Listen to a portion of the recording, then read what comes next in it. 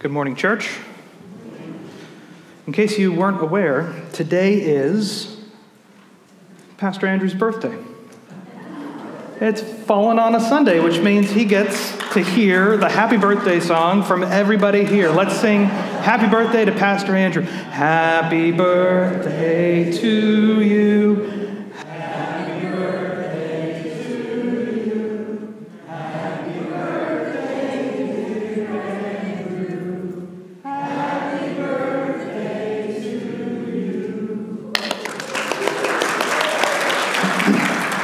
I'm happy to say he's a lot older than he looks.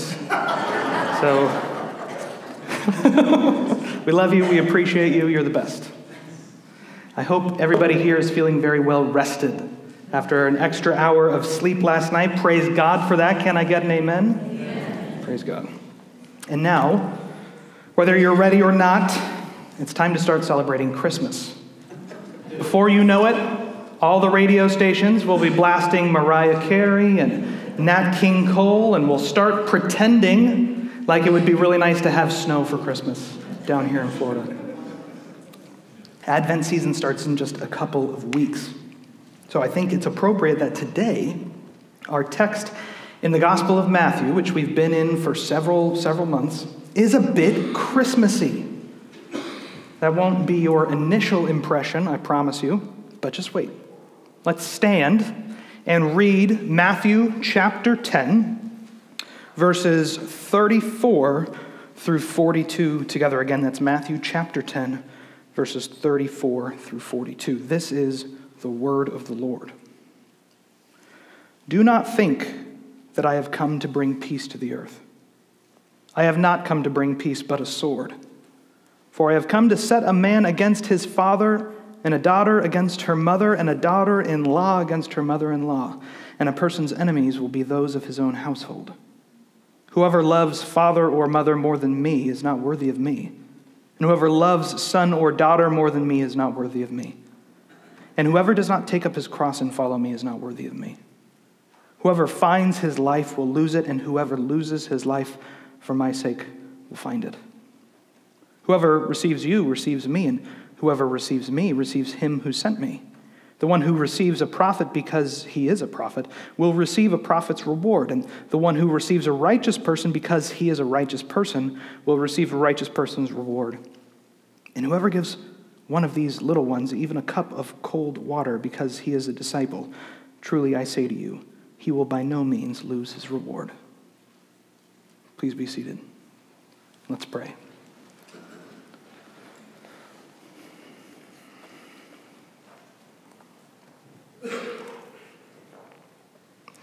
Jesus, you are the turning point of history. We worship you this morning. We're excited to learn more about you. Spirit, we pray that you would apply the word to our life. Mold us and shape us by your word now. In Jesus' name, amen. So like I said, really Christmassy, right? Maybe that's not still clear, but we'll get to it. Today we wrap up Matthew chapter 10, Jesus' second discourse in the gospel. Sometimes this discourse is called the missionary discourse. The first discourse was the Sermon on the Mount. So this is the second one. It's also called the Little Commission. So let's do a little bit of review before we dive into the text, because everything that we've had before in the discourse leads us here. It was set up in Matthew chapter 9, verses 35 through 38. And there we see Jesus moved by compassion for the lost sheep of Israel. And he said there, the harvest is plentiful, but the laborers are few. Therefore, earnestly pray to the Lord of the harvest to send out laborers into his harvest. The harvest, or those who would enter the kingdom of heaven, is plentiful, Jesus says. But there were very few people doing harvest work. Only Jesus was doing it at the time after John the Baptist was arrested. But he doesn't immediately send out his disciples into the harvest. A couple things have to happen first. First, the disciples needed to pray. That was where they needed to start. They needed to pray to the Lord of the harvest that he would send people into it. And this aligned their hearts with God's mission. Second, Jesus needed to delegate his authority, which he does at the beginning of chapter 10. He delegated his authority to a small group of men, the 12 apostles, to go proclaim that the kingdom of heaven is at hand, the same message that he had been giving to the people of Israel. Matthew gives us a list of those 12 men, and then he recounts the instructions the apostles received on their journey. They were to go only to the lost sheep of the house of Israel, and only in the region of Galilee, northern Israel. They were to stay only with worthy people who accepted the message of the kingdom and provided hospitality. They weren't supposed to take anything with them, but they were supposed to trust the Lord to provide everything they needed along the way. And then Jesus warned them of persecution that might come on the journey, and that definitely would come in the future. But he encourages them to have no fear because they have a job to do. That was the first reason. Second, because they needed to rightly fear the Lord and not men, and because God loves them. He would care for them. And verses 32 and 33 are worth noting because they lead us right into our text today. Let's look at that again. Verses 32 and 33. So everyone who acknowledges me before men, I also will acknowledge before my Father who is in heaven. But whoever denies me before men, I also will deny before my Father who is in heaven. So Jesus gives us these two possible groups. And importantly, the only thing that separates the two groups, the only thing that makes them different, is their response to Jesus, whether they acknowledge him or not. And in our text today, Jesus starts by describing himself appropriately after verses 32 and 33. So first, not peace, but a sword. There are those who acknowledge Jesus before men and those who deny Jesus before men. Jesus is the dividing line between those two groups. Do not think that I have come to bring peace to the earth, Jesus says. I have not come to bring peace, but a sword. Oh, Christmas, what a wonderful holiday filled with swords and division. But make no mistake, this statement is related to Christmas because Jesus is telling us why he's come to earth. The implications of this simple phrase, I have come, are huge. Jesus is claiming to pre-exist his birth here. There was intention for why he was born before he was born. Again, make no mistake, this is a claim to divinity. Jesus is claiming to be God here. He pre-exists his birth, and he has an intention for his birth and for his life on earth. And he tells us exactly what that intention is. Do not think that I have come to bring peace to the earth. The last time Jesus said, do not think, was Matthew 5:17. Do not think that I have come to abolish the law or the prophets. I have not come to abolish them, but to fulfill them. Notice the similarity here between Matthew 10:34 and Matthew 5:17. It's the same exact structure. This is the structure. Do not think this. No, not this, but that. Do not think this. No, not this, but that. So Jesus is addressing a misconception. Back in chapter 5, verse 17, Jesus is addressing the misconception that he came to bring a new law and destroy the old. But he corrects that false assumption by saying he came to fulfill the law. Here, Jesus is correcting the false assumption that he came to bring peace to the earth. What a jarring statement Jesus makes here. It makes us do a double take. What do you mean, Jesus? What do you mean you didn't come to bring peace? Peace was a messianic expectation. We're all aware of the very famous Christmas verse from Isaiah chapter 9. For to us a child is born, to us a son is given, and the government shall be upon his shoulders, and his name shall be called Wonderful Counselor, Mighty God, Everlasting Father, Prince of Peace, and of the increase of his government and of peace there will be no end. Jesus is the Prince of Peace, and there will be no end to the peace that his government of the earth brings. Or how about the imagery in Isaiah 11, just a couple chapters later, where the wolf shall dwell with the lamb and the leopard shall lie down with the young goat? Or how about Zechariah 9:10? I will cut off the chariot from Ephraim and all the war horses from Jerusalem, and the battle bow shall be cut off, and he shall speak peace to the nations. His rule shall be from sea to sea and from river to the ends of the earth. Or what about Luke 2? Luke 2:14, glory to God in the highest, and on earth peace among those with whom he is pleased. And didn't Jesus just tell his disciples a few verses ago to speak peace over homes that accepted him? Isn't peacemaking a beatitude? Yes. Peacemaking is a beatitude. Yes, the disciples are to speak peace to the people who greet them. Yes, Jesus is the Prince of Peace. Yes, his rule will bring peace. And yes, even creation will be peaceful under his rule. But here's the thing. Not all receive Jesus' peace. The peace that Jesus brings is first for his elect in this age, and then for the whole world at his second coming, when he makes all things new. The world that opposes God now lacks peace.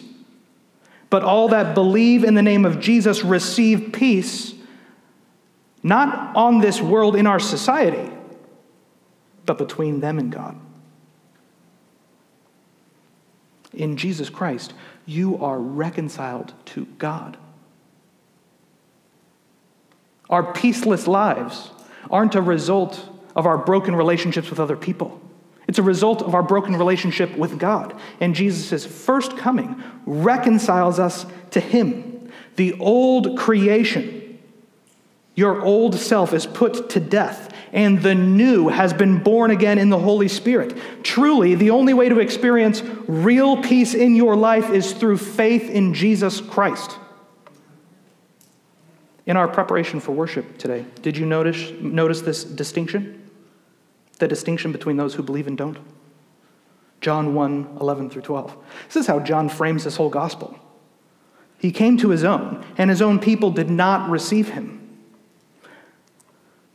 But to all who did receive him, who believed in his name, he gave the right to become children of God. His own people did not receive him. In fact, they rejected him and killed him.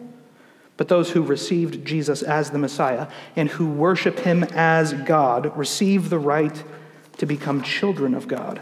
So when Jesus says he did not come to bring peace but a sword, he's saying that his claim to be the Son of God, his claim to be the Messiah of Israel and the rightful heir to the throne of King David would be met with sharp division and conflict. He did not come to give peace to a world that would reject him. He came to bring the sword of conflict to the world with the truth, because the truth is a sword. And it divides the world between those who receive Jesus and who don't. To explain the depths of this division, Jesus quotes from Micah 7. Micah 7, verse 6 in its entirety. Verses 35 and 36 here. For I have come to set a man against his father, and a daughter against her mother, and a daughter-in-law against her mother-in-law. And a person's enemies will be those of his own household. Again, that's lifted almost directly from Micah with some changes in language to emphasize directness. Jesus' incarnation and message of the kingdom of heaven, his death and resurrection, are so dividing that even families will rise up against each other. Now, this is not an encouragement for believers to harm others, to harm people in their family, so don't misunderstand. This is a statement of warning to believers to order their expectations correctly.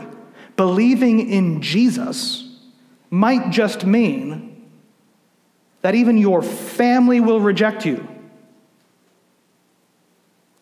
Even relationships that are supposed to be built upon dutifulness and respect will crumble. A man will reject his father because his father believes. A daughter will reject her mother because her mother believes. A daughter-in-law, the newest member of the family, will reject the family she enters into because her mother-in-law believes. Verse 36 is a good summary of the situation. And a person's enemies will be those of his own household. Now, that's not always the case. Many of us were raised in Christian environments where this division wasn't even possible.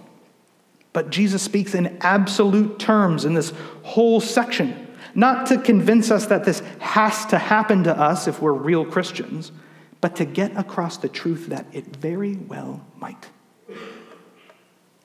His statements here in verses 34 and 36 are supposed to be jarring, to shake us awake. Jesus did not come to tell the world that it was okay.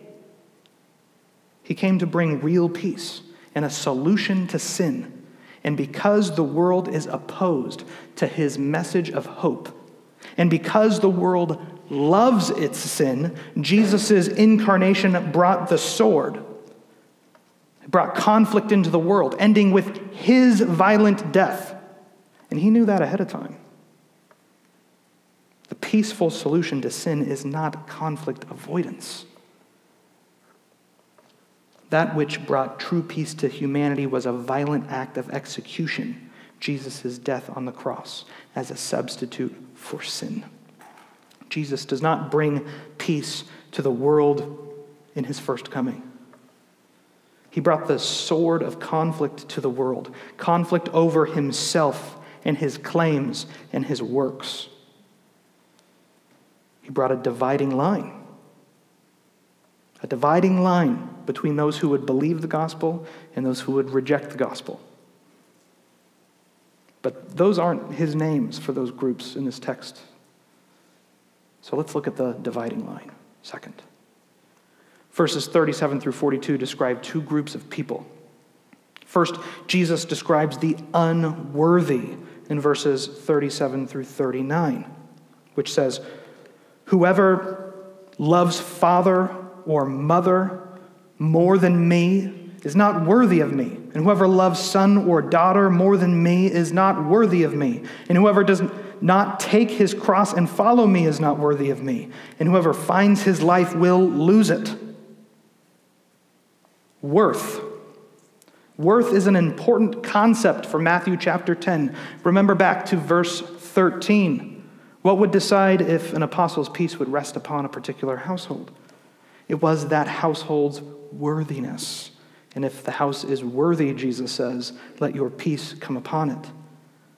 And we talked about what made a house worthy a couple of weeks ago. What made the house worthy was primarily the response to the message of the kingdom of heaven. Did they receive the message? But now, worthiness is a question asked of individuals. And the measure of worthiness is love for Jesus. And Jesus states it in the negative. Whoever loves father or mother more than me is not worthy of me. In a culture where dishonoring parents was such a big deal that you could face serious legal and social consequences for it, this statement is huge. Jesus demands that we love him more than father and mother. Now, this statement can be impactful for many of us. Our moms and dads are our earliest heroes. We care about what they think of us, and we want them to be proud of us. But in our culture, loving Jesus more than mom and dad, it is not super controversial. Independence is encouraged.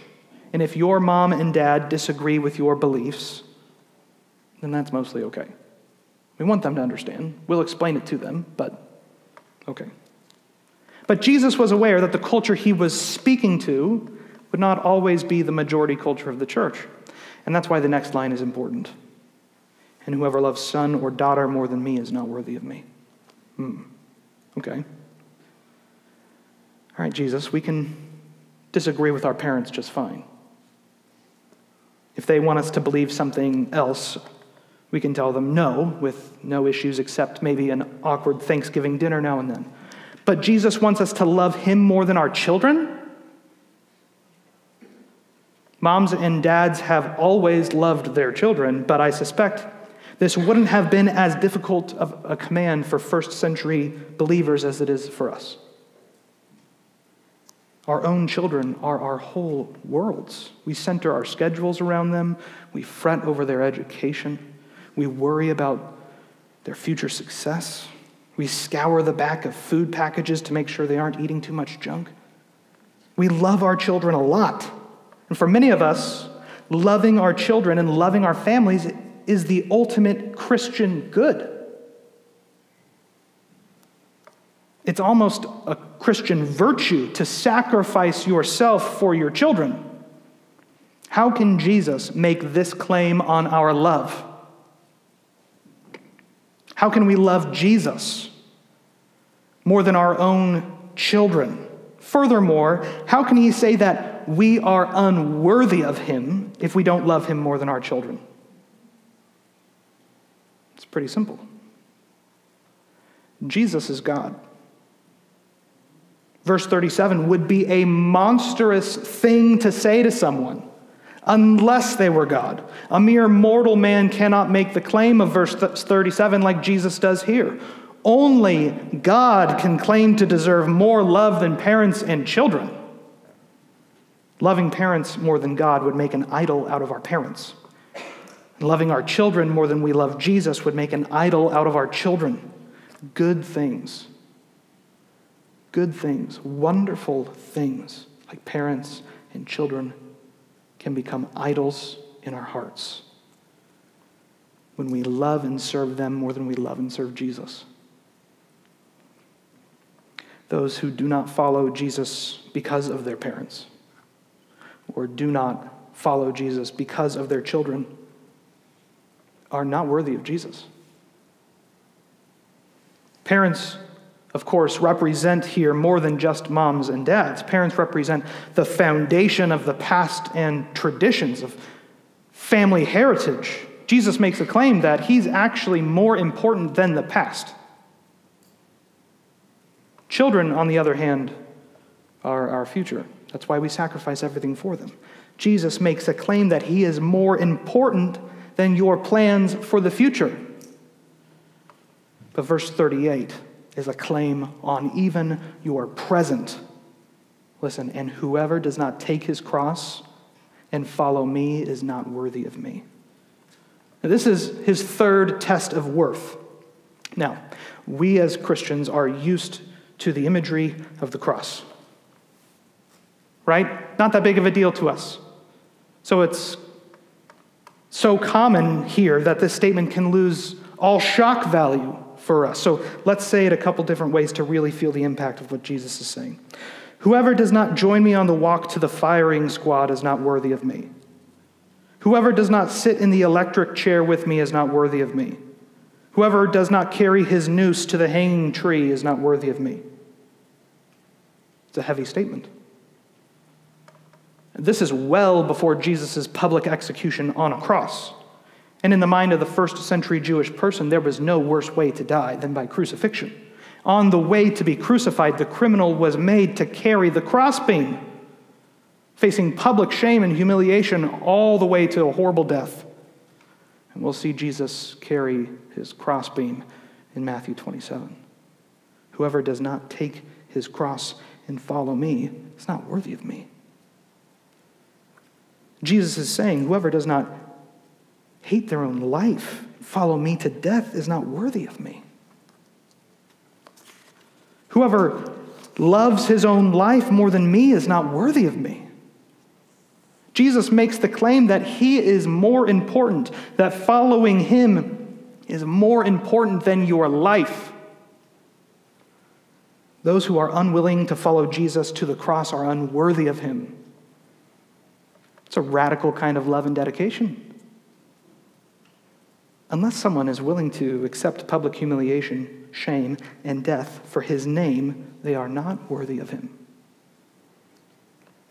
Jesus does not sugarcoat things for those who would believe. And so this morning, if you have not placed your faith in Jesus Christ, with Jesus, I don't want to sugarcoat it for you either. As Dietrich Bonhoeffer famously said, when Christ calls a man, he bids him come and die. That's the Christian life. But Jesus' own comments on this statement, take his cross and follow me, his own comment in verse 39 is even more famous than Dietrich Bonhoeffer's. Whoever finds his life will lose it, and whoever loses his life for my sake will find it. It's Jesus' most quoted phrase in the four Gospels, with only slight variation. It appears twice in the Gospel of Matthew, and in all four. So it's worth underlining if you're into that. Jesus is doing some wordplay in the original Greek. The word for life can also be translated for soul. The wordplay occurs when Jesus means life instead of soul, or vice versa. It's a word that essentially means self, the whole you. Those who spend their life seeking themselves, seeking their own gain and advancement or pleasure, will lose their life. It's not a life worthy of Jesus. It's not a worthwhile life. It's a life that will be lost in the end. But a life spent seeking Christ, even unto death, that's a life worth living, a life worthy of Jesus. In the end, those who seek to find themselves in this life above all else, who prioritize themselves over the worship of the one true God, will find a life worthlessly spent. But those who put aside themselves, who consider their lives as less important than Jesus Christ, who spend their life worshiping the one true God, will actually find life itself. Human beings are not made to live for themselves. Human beings are made to glorify God and enjoy Him forever. And when we understand that, when we seek after Jesus with all of our lives, even to the point of death, if it comes to that, we'll find life, eternal life. The unworthy are defined by their inability to love Jesus supremely above everything else. They make good things idols.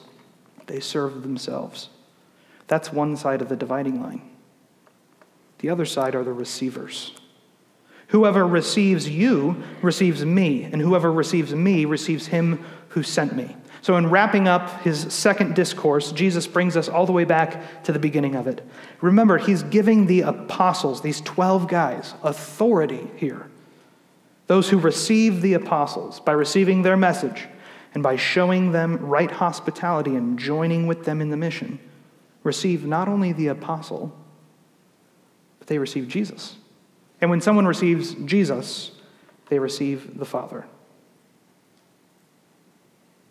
There's an important principle at work here, one of delegated authority.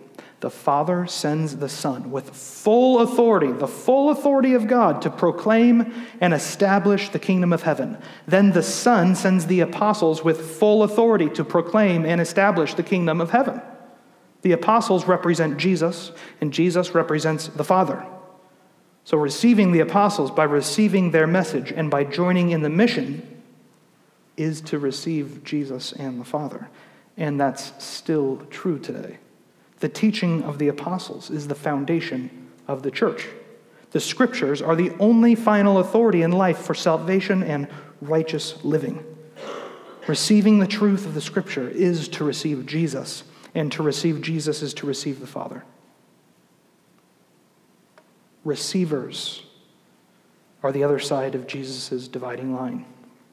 Verse 41 is an explanation of verse 40. The one who receives a prophet because he is a prophet will receive a prophet's reward, and the one who receives a righteous person because he is a righteous person will receive a righteous person's reward. Receiving a prophet on the basis of the fact that he is a prophet means that you believe their teaching and that they're sent by the Lord. Receiving a righteous person on the basis of his righteousness is a recognition and affirmation that they are living correctly. So receiving an apostle because he is an apostle, a spokesperson and representative of Jesus, is a recognition that he is sent by Jesus and has the truth. Verse 42 explains this further. And whoever gives one of these little ones even a cup of cold water because he is a disciple, truly I say to you, he will by no means lose his reward.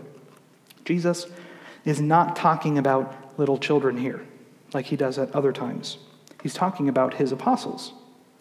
There's a descending sense of dignity from verses 41 to 42. Prophets are highly dignified, mouthpieces for God. Righteous people have demonstrated their commitment to the Lord. But even these little ones, these apostles, are only shown the bare amount of hospitality, a cup of cold water, on the basis of faith. Notice the reward for giving a cup of cold water to one of Jesus' disciples.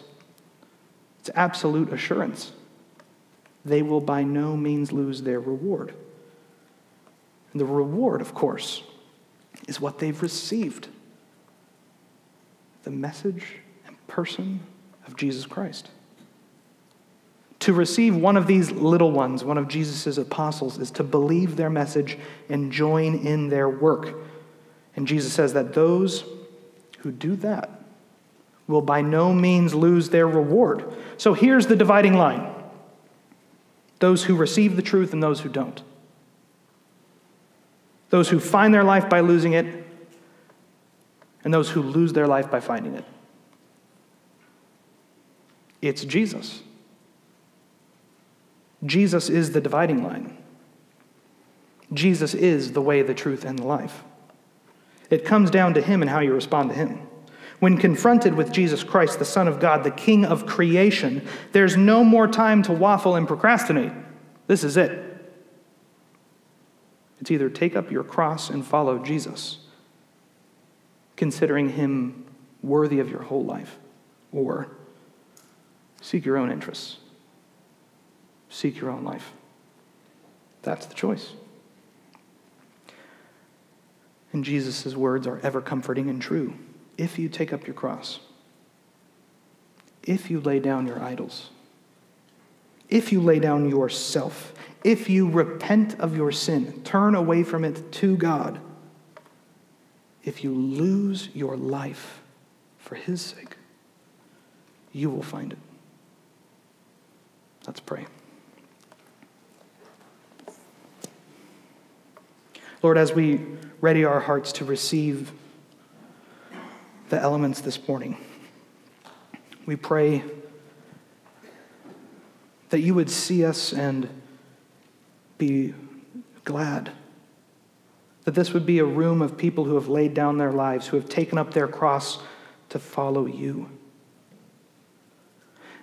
Lord, as the ushers come forward, I pray that you would receive the prayers of those who ready their heart to receive your body and your blood. Take a moment, church, to reflect upon the gospel of Jesus Christ, his death and his resurrection, and what we are doing when we take the bread and the cup.